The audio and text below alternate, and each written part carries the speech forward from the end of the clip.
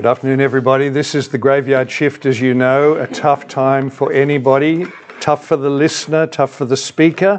So let's ask the Lord to help us with maximum volume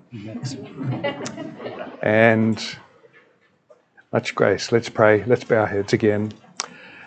Father, thank you for this lovely day. Thank you for the fellowship with you and one another. We thank you for the food and the plenty in our rooms. And we thank you for the beautiful sky, the trees, all that is around us. And we thank you too for the gift of your word, a light to our feet and a lamp to our path. And we pray that you'd help us now, that this would not fall to the ground, but it would find good soil and bear fruit to your praise. Again, what we know not, please teach us. What we have not, please give to us. What we are not, please make us, for Jesus' sake. Amen. So we're turning, friends, to 1 Timothy 3 and 4. If this sounds ridiculous, we will just take it as a leadership session, a look at leadership. And then tomorrow morning we're going to look at 5 and 6, which is really a priorities session. So there is a theme in 3 and 4 and a theme in 5 and 6. Do you remember the book Point Man by Steve Farrar that came out many years ago? And he tells a lovely story of this photographer who's rung up by his boss. And the boss says to him, get to the airport quickly, there's a bushfire. We want you in the air. We want you to take photos of the bushfire immediately, ASAP. Do you remember this story? And the photographer races to the airport, sees the plane on the tarmac, jumps in and says to the pilot, okay, let's go. And the pilot takes off. And as they're in the air, the photographer says to the pilot, I want you to move over to the bushfire and I want you to dive down above it. And when the pilot has dived down above it, he says, now up again, I want a high shot. Now swing to the left, now down again, swing to the right, down again, up again. And the pilot turns to him and says, this is my second flight ever. Are you sure that you're my instructor? It's a great moment of somebody hopping into the wrong plane. And the reason I'm telling you this is because when we think about 1 Timothy 3 and the priorities of leadership, it can, of course, be quite chastening for us. And when we think about chapter 4 and the godliness of being a pastor, it can be quite chastening. But when we think about why God would talk about this, it's so that the person who's exercising the leadership, whether it's the leadership of the Sunday school or the youth group or the church or the home group, has been thought through carefully. Because a pilot in a plane, especially a 747, has got a very serious role to play. But a person in spiritual leadership has got an eternal role to play. And we know how easy it is to get somebody in who shows themselves not to be up to the work, and how difficult sometimes it is to get them out. We've seen in 1 Timothy chapter 1 the message, we've seen in 1 Timothy 2 the meetings, and now we come to the right leadership in 3 and 4.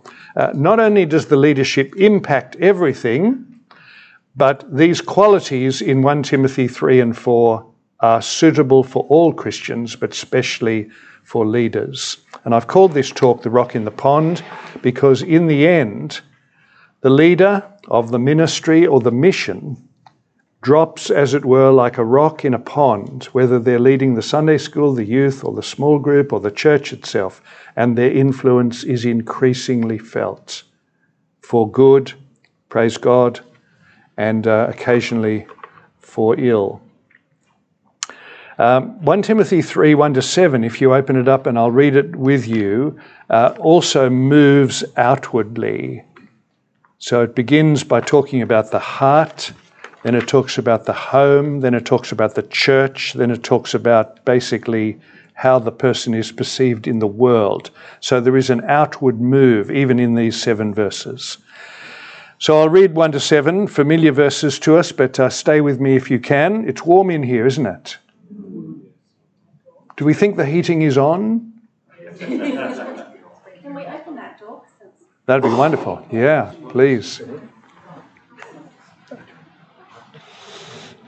Was it Spurgeon who said what we need is grace and oxygen for the work? Yeah. I think it's in one of his lectures. he describes the breaking of some windows in his church, which he subtly confesses to having done with his walking stick. Lovingly broke the windows for the sake of the listeners. 1 Timothy 3, 1-7. Here is a trustworthy saying, whoever aspires to be an overseer desires a noble task.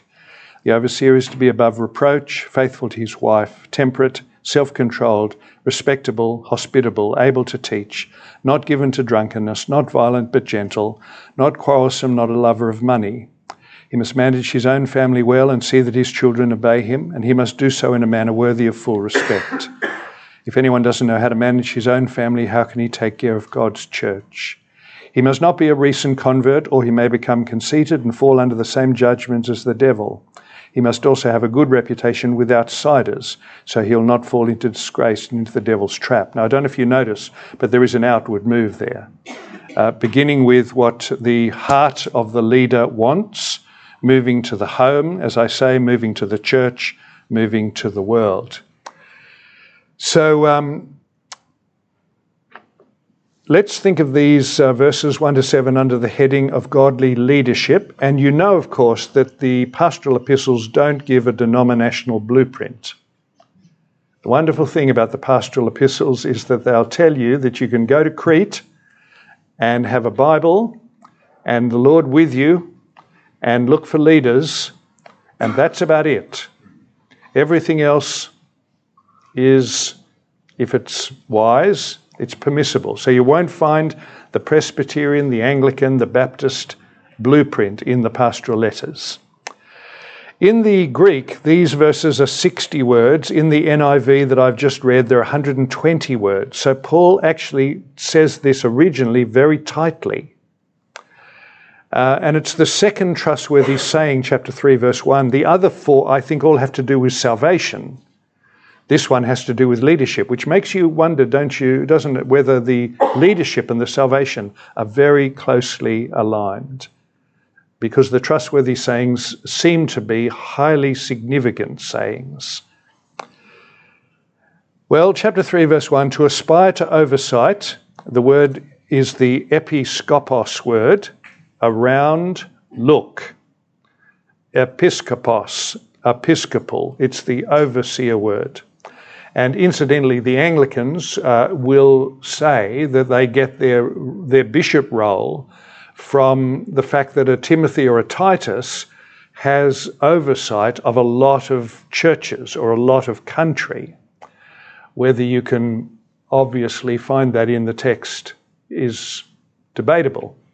But obviously, I think we can say Timothy and Titus are not being given responsibility for one local church. They do have oversight.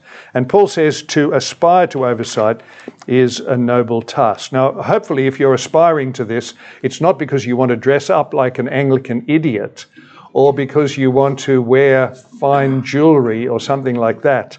I hope it will be because you want to be a shepherd and see people found and fed.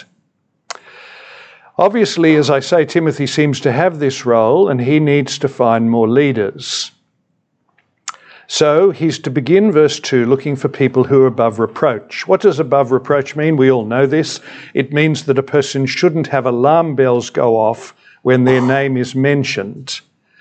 We were talking earlier today with Andrew and Lydia about the possibility of bringing the word but into a sentence. You're just about to say something good, and then in comes the word but. And when it comes to the leader, Paul is saying it would be good if you can find somebody where you don't have to bring in the but there is a problem. That's the above reproach.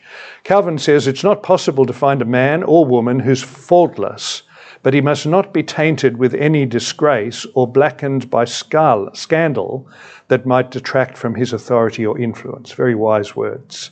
You won't find the faultless person, but you don't want somebody who will put barriers to the work.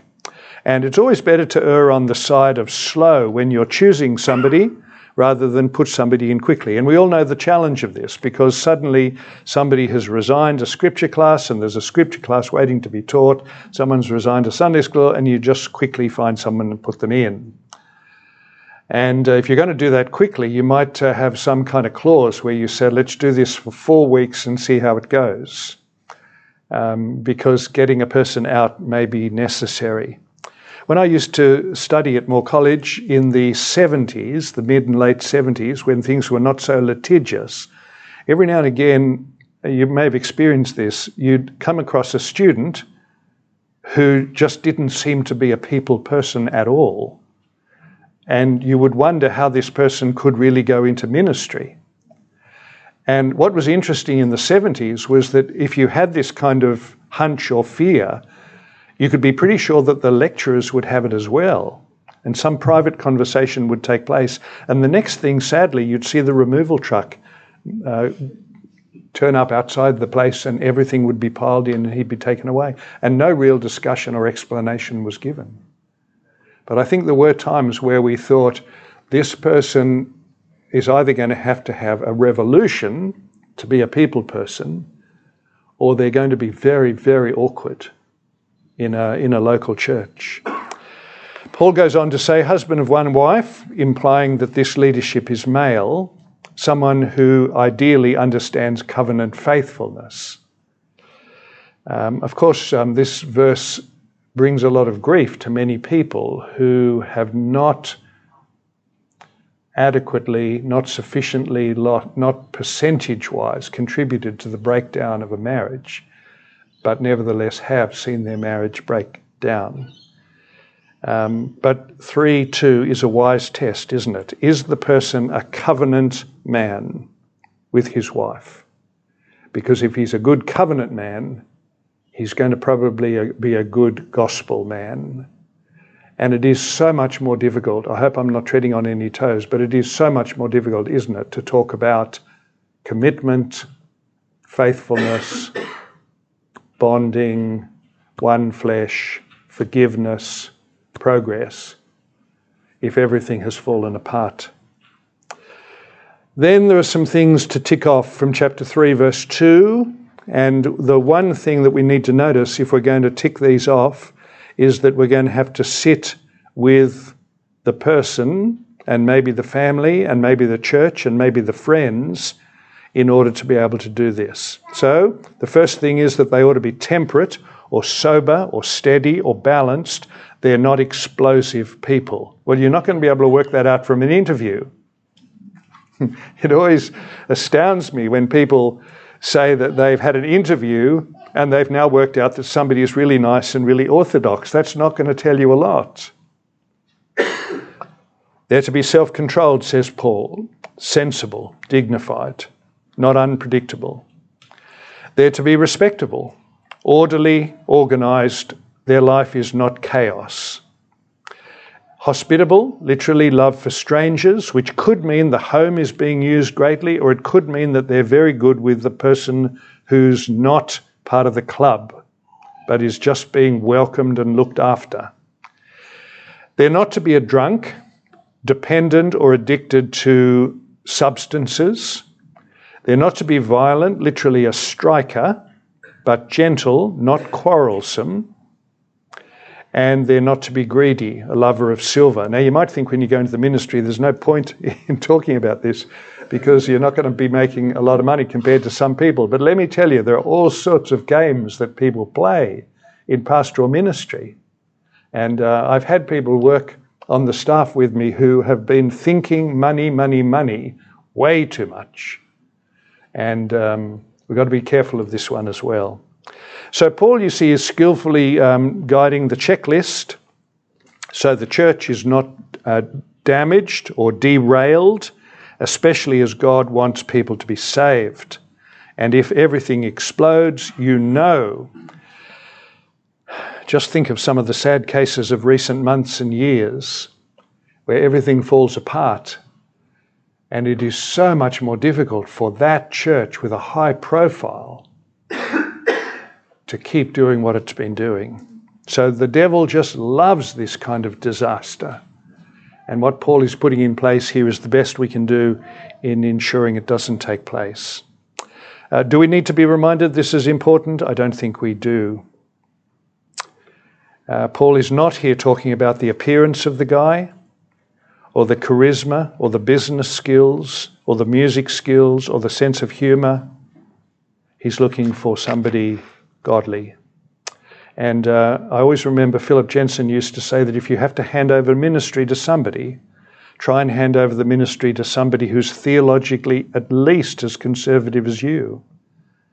Because if you compromise at this level, you could just see the trajectory change dramatically. And if you've got to choose a treasurer and you've got a choice between the bank manager, who's basically nominal, or you've got remember the bank teller? Do they still have bank tellers? Who is godly? Better to go with the bank teller.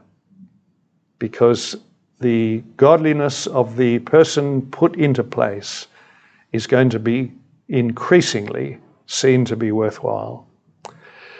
The gift in this section is apt to teach, because the church family needs to be fed, and without food there is a spiral downwards. I've worked with a pastor in the past who prepared his sermons at 7:15 in the evening, and they always sounded like they'd been prepared at 7:15. And I've watched a church spiral downwards when the food is bad, and then people become unclear, and then pastoral difficulties arise, and the pastor is more frantic, and there's less preparation, and there's more problems, and there's less preparation, and everything spirals downwards. But when in place is somebody who's got convictions about praying and preaching, not to the expense of doing anything else, but at least not losing those two things, there can be a spiral upwards where people become clearer. They start to share the pastoral load. The pastor is set apart to prepare properly, and things can actually move upwards. And that's extremely important. And the key is the person who's got the convictions to stay with what's important, which is the food of the church. Calvin, again, attacking the man who aspires to the job without the ability to teach, says, as if a pointed mitre or a ring with jewels or a silver cross will do. This empty display is not the way to spiritually help the church, and he's absolutely right. So we need someone who gets the word right, and that's what I hope you guys are working on, getting the word right, and then we need to work on getting it across. Those are the two priorities of the little Cornhill course that I have a small part in. Cornhill helps people to handle the Bible, and it's a one-day course held on a Tuesday in Sydney and a Thursday in the western suburbs of Sydney, mostly for lay people, but it's been a stepping stone for many to go into theological college. And the two aims of Cornhill are get the passage right, get the passage across, because some people will get it right, but they don't get it across. Some people will get something across, but they didn't get something right. And we need, of course, the two.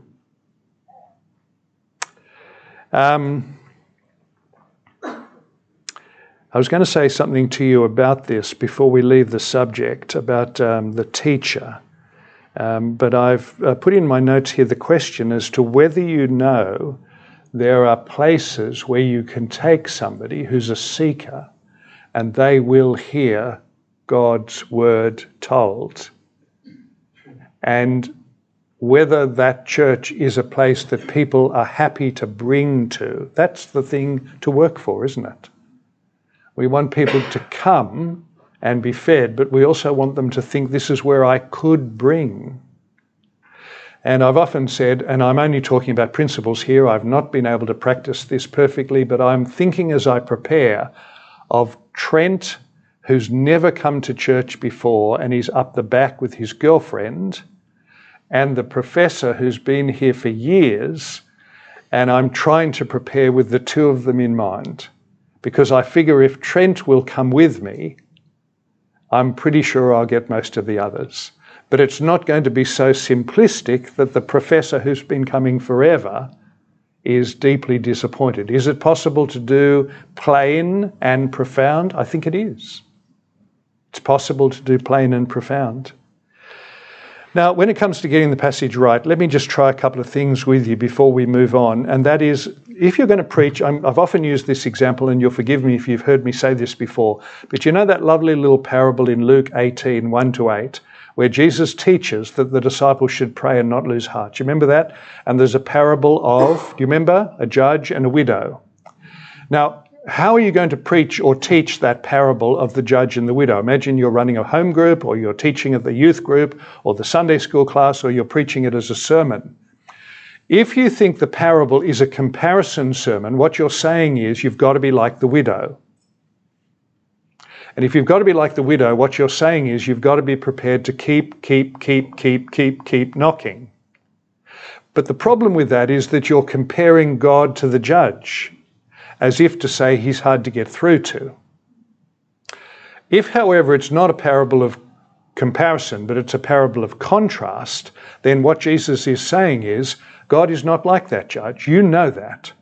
His ear is attentive to the cry of his people. And therefore, you're not like the widow. You don't have no access. You have access. That'll be a very different sermon, won't it? If it's a comparison sermon, your sermon will be something like this. Do you want to really go somewhere in the Christian life? You've got to improve your prayer life. You people who are giving minutes to your prayer life, no wonder nothing's happening. You need to give hours to your prayer life. Let me give you an illustration of Charles Simeon and John Wesley. And all your congregation will sit there getting utterly depressed at this. And one or two of them will bravely get up the next morning at 5 o'clock and try to pray for 2 hours. And then they'll fall asleep and they'll give up the next day. But if you're preaching a contrast sermon and you're saying, here's some good news for you. God is not difficult to get through to.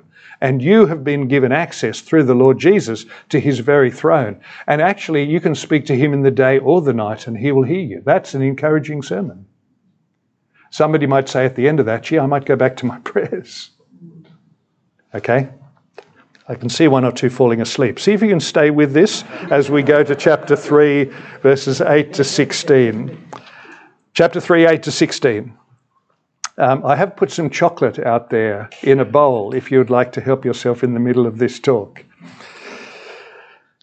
Chapter 3, verse 8. In the same way, deacons are to be worthy of respect, sincere, not indulging in much wine, not pursuing dishonest gain.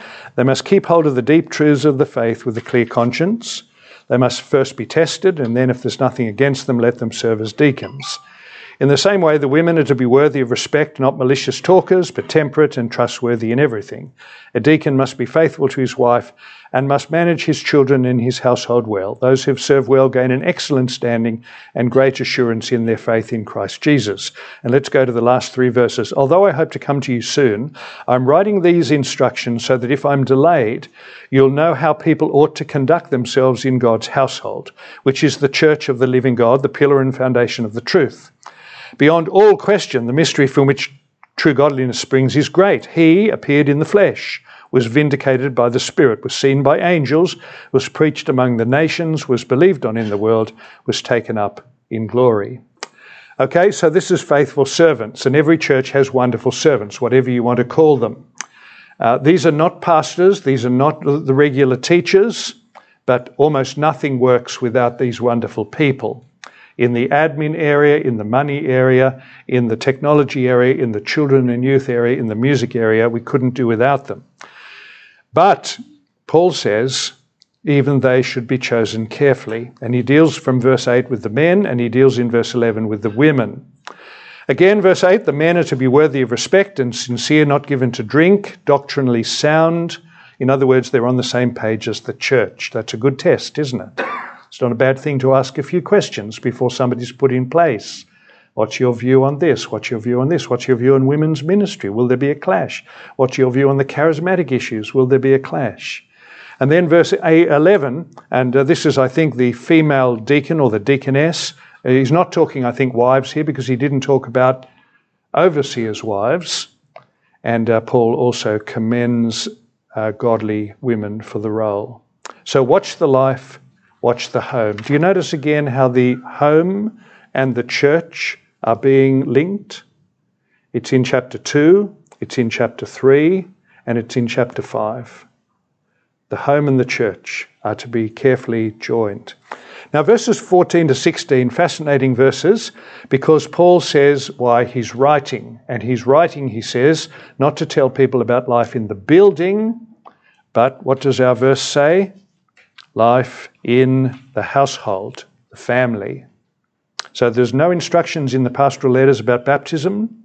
There's nothing about communion. There's nothing about healing. There's nothing about liturgy. There's nothing about choice of songs, although there's a little bit in Ephesians and Colossians. Because in the end, the Apostle Paul is interested in the priorities.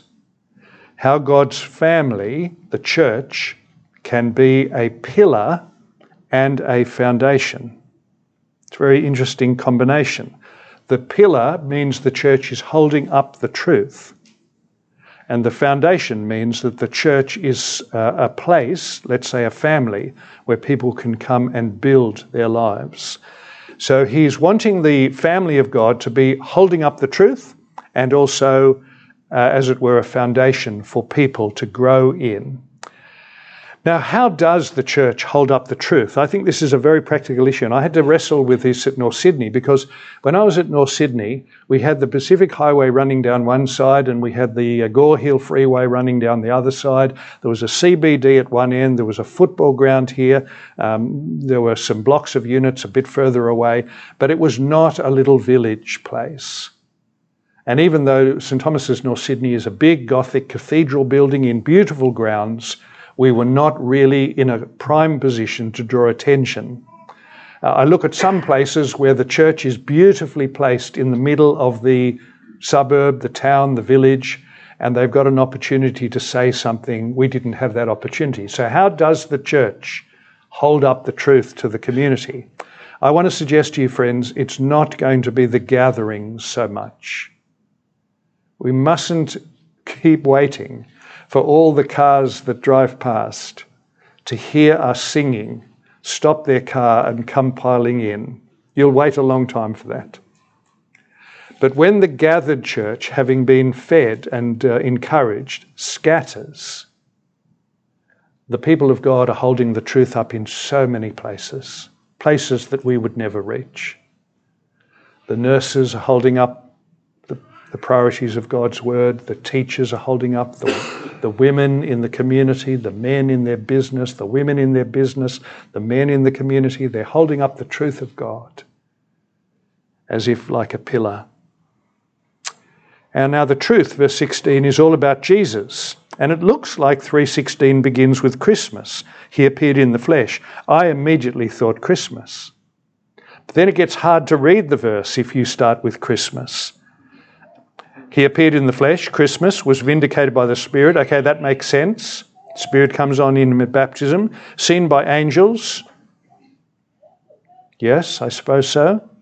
Preached among the nations. We've suddenly jumped ahead. Believed on in the world. We've suddenly jumped ahead. Taken up in glory. It's an unusual sequence. But if the first line has to do with the resurrection, it actually follows quite carefully. Appeared in the flesh, raised from the dead, vindicated by the Spirit, seen by angels, preached, believed, taken up in glory. Does that make sense? Yeah. It could be that 3:16 is a resurrection text, not so much a Christmas text. Okay, still with me? We go to chapter 4 very quickly. Yeah. That was good. I wanted to tell you that I'm working at a little church in the eastern suburb of Sydney, and I have mentioned this to some of you that I've sat with, but it's a building that holds 600 people. I went there 18 months ago to fill in as a locum. I found 40 people. 5 of them were male. I didn't find any of the males to be believers.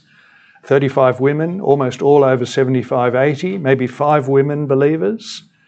I inherited, this is being recorded.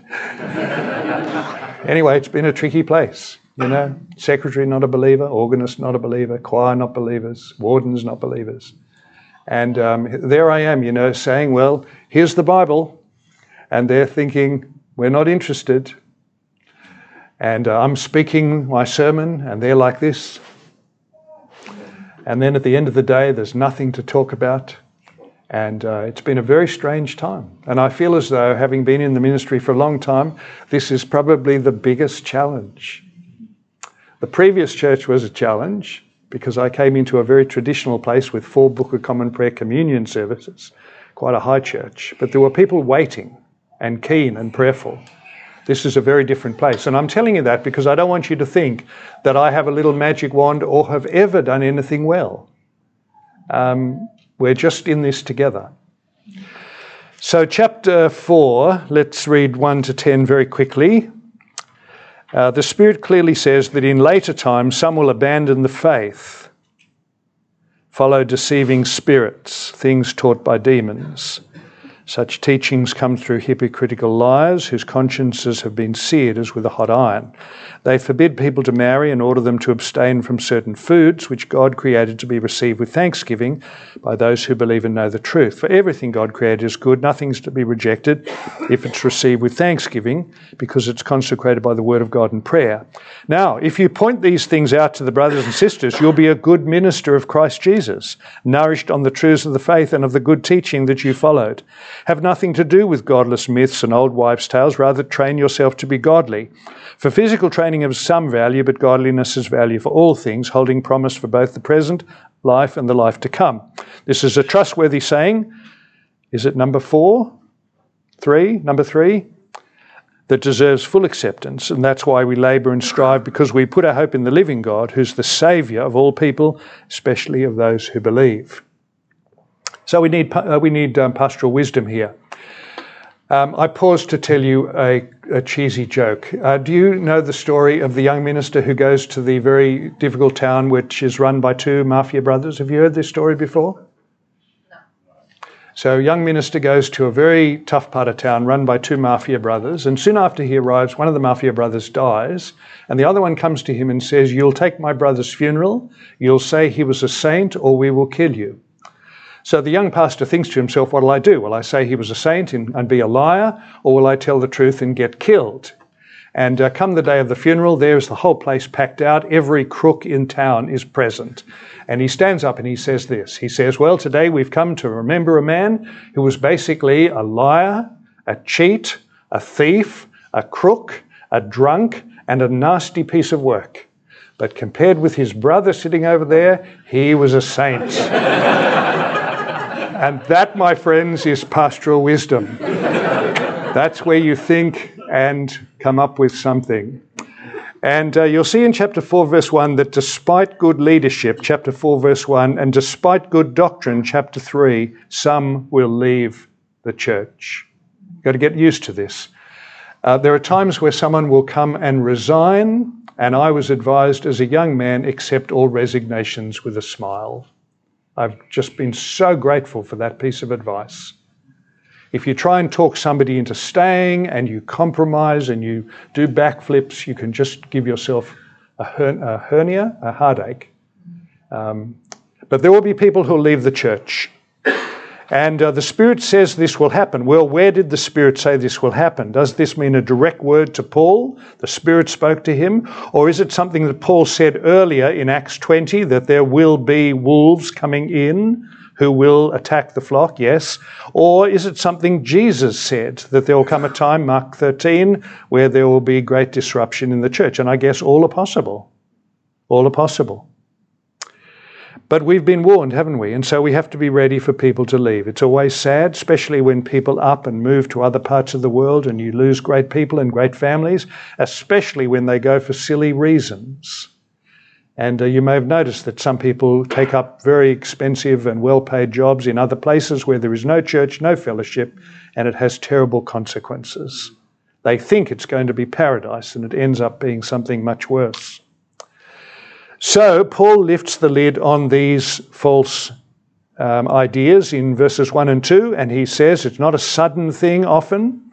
It's got to do with demonic activity at the back of it, which produces a seared conscience, which produces lies.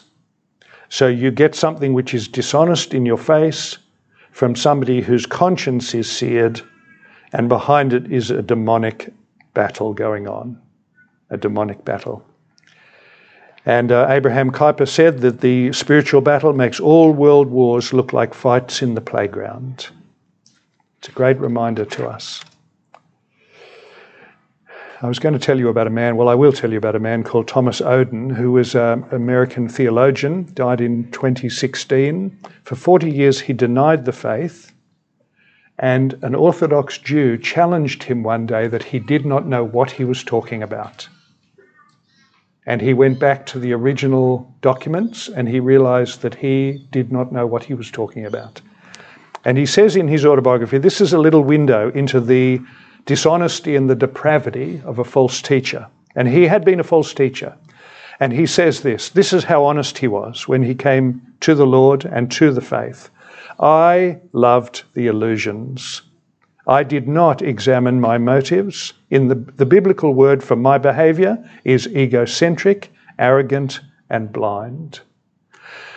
And he says, I had been in love with heresy. I was now waking up to the orthodoxy that I had dismissed, and I became more relevant suddenly, not less relevant.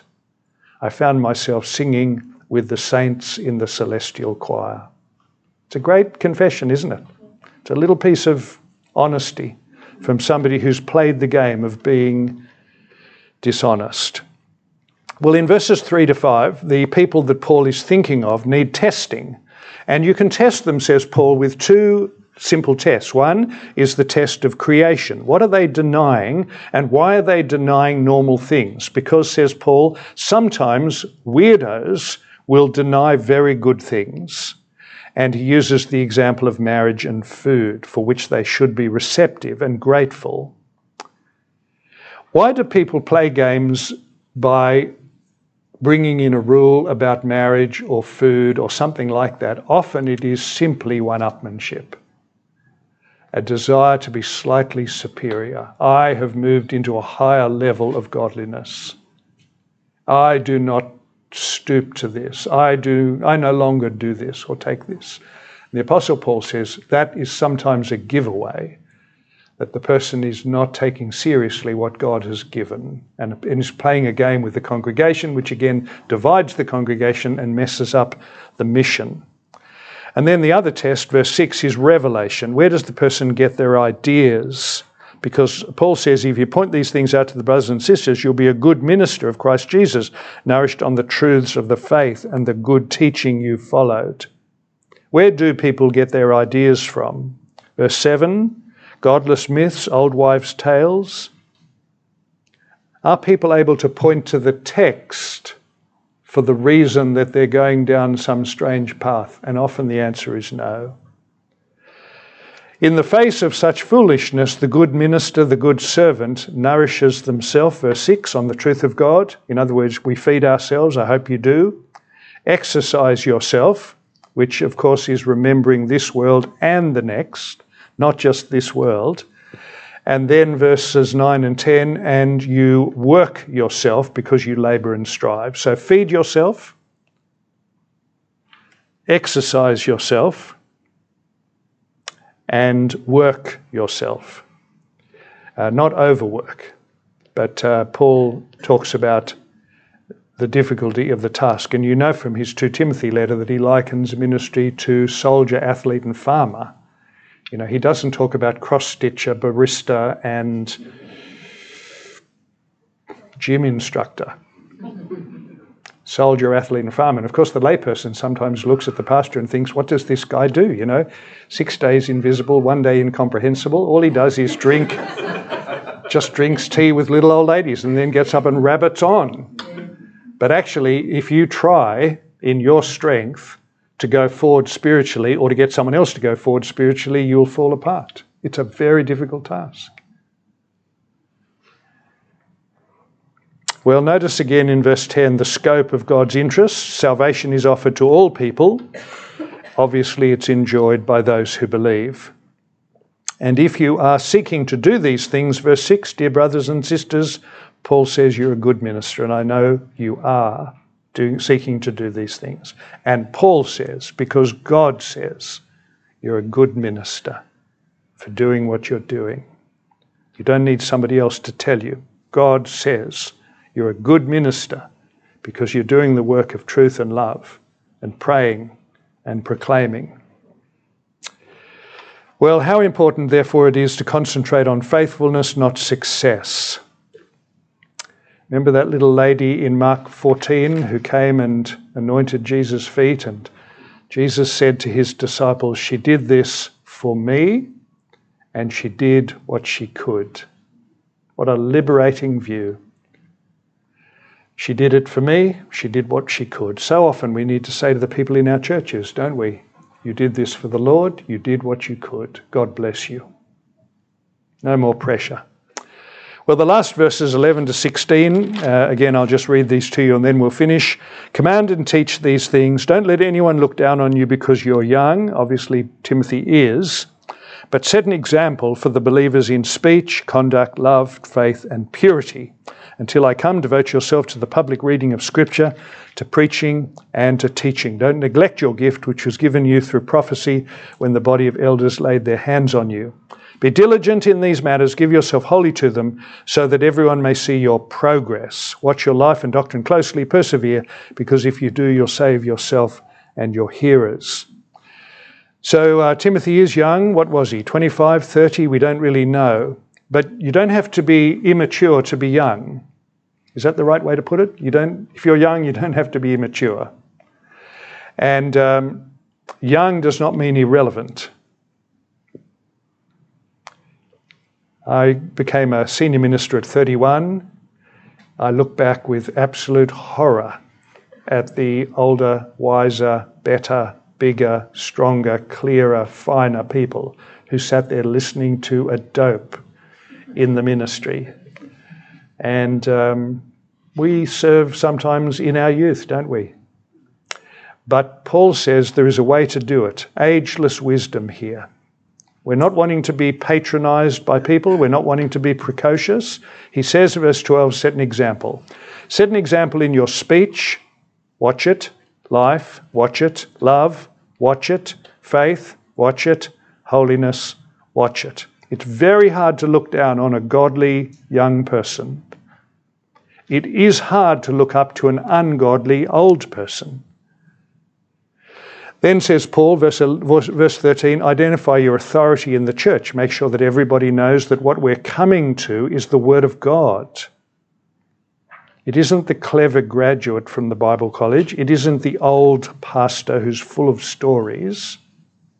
It's the Word of God that we're coming to. And therefore, we're not just reading the Bible on Sunday to fill in time so that the hour gets filled in. And we're not doing it just to bore people with a long piece of scripture. We're doing it because it is our food. It is our authority. And you may know those people who read the Bible excellently. And what a blessing they are. John Blanchard tells the story in his commentary on James that as a young man he would work for hours and hours and hours to get the passage right for his Bible reading the next Sunday. Practice, commentaries, practice, commentaries, practice, commentaries. He said there were many times where I would read the passage and people would tell me afterwards that they were ready at the end of the reading to go home and do business with God. And so we can always help our readers to think carefully about what they're doing and make it a very special time. Verse 14, use your gift. If Timothy is able to teach, and no doubt he is, and if he is a good teacher, applying verse 6, the truths of God, then he has a wheel in his little boat which he must guard. And if you've got a wheel, which is the pulpit, for the Word of God, guard it and look after it, because it's possible from that pulpit and from that wheel to have a very good influence. And I don't need to tell you that there are people probably listening to your talks who you don't know about, but they are listening to your talks. And you can travel and discover that people have found you and are listening to you. And therefore the influence to keep working in the base where God has given you, and to set an example perhaps for others, and to help your people be glad they come and bring, if possible, has a trickle-down effect which is beyond belief. And therefore, use your gift. Guard it well. Be consistent, he says, verse 16, in your life and doctrine. There's always a gap between what we know and do, sadly, but we're aware of the gap between what we know and do. The hypocrite says there is no gap. The honest believer says there's a gap. I wish there wasn't such a gap. Lord, help close the gap. And when Paul says we're going to save ourselves and our others, he obviously doesn't mean save ourselves and others from their sins, but he means we're going to save ourselves and others from many troubles, from many dangers. Well, when people leave, says Paul, or create trouble, you keep teaching the truth. I had a group in the church in the western suburbs of Sydney who had a magic weekend. There were 30 or so when I arrived, and they took people away to a magic weekend. And at the magic weekend, they all fell in love with Jesus. And then they came back to the church and they pulled out of everything the church was doing. And they spent their time Sundays just moving around the morning tea, bringing people into the list that would go away to the magic weekend. And I found it a very distressing thing. I didn't really know what to do. And I met with them, and they were older, and they were feistier than me, and I wasn't really sure where to go. And in the end, we said our prayers and kept preaching the truth, and especially applied to this particular area. And after a while, the whole group left in one mass. It was a blessed reduction. And within months, the group was completely replaced. I'm not suggesting that'll always happen, but I'm just saying that there are times where people will get up and go. There are times where we have to persevere with what we've got. And like a godly Christian couple who are keeping on asking the question, how godly can we be? The pastor has to keep not asking the question, how much can I get away with? But how godly can I be? There is more to life, isn't there, than coffee, Netflix, travel, and a bed. And we have to keep reminding people. Okay, I might pray a short prayer and then we'll stop, everybody. You've been very patient. And for the two of you who looked alert from start to finish, God bless you. I'm kidding. Let's pray. Our Father, as we consider these verses so quickly together, we're conscious of the great wisdom which is in your word, and your concern for a healthy church and a missional work. And we pray that you would, in mercy and power, help us to walk in the wisdom of your word, that you would protect us and protect your people, and help us increasingly to do the truths which we've been looking at for the good of the church, for the good of the world, and for your glory. And we ask it in Jesus' name. Amen.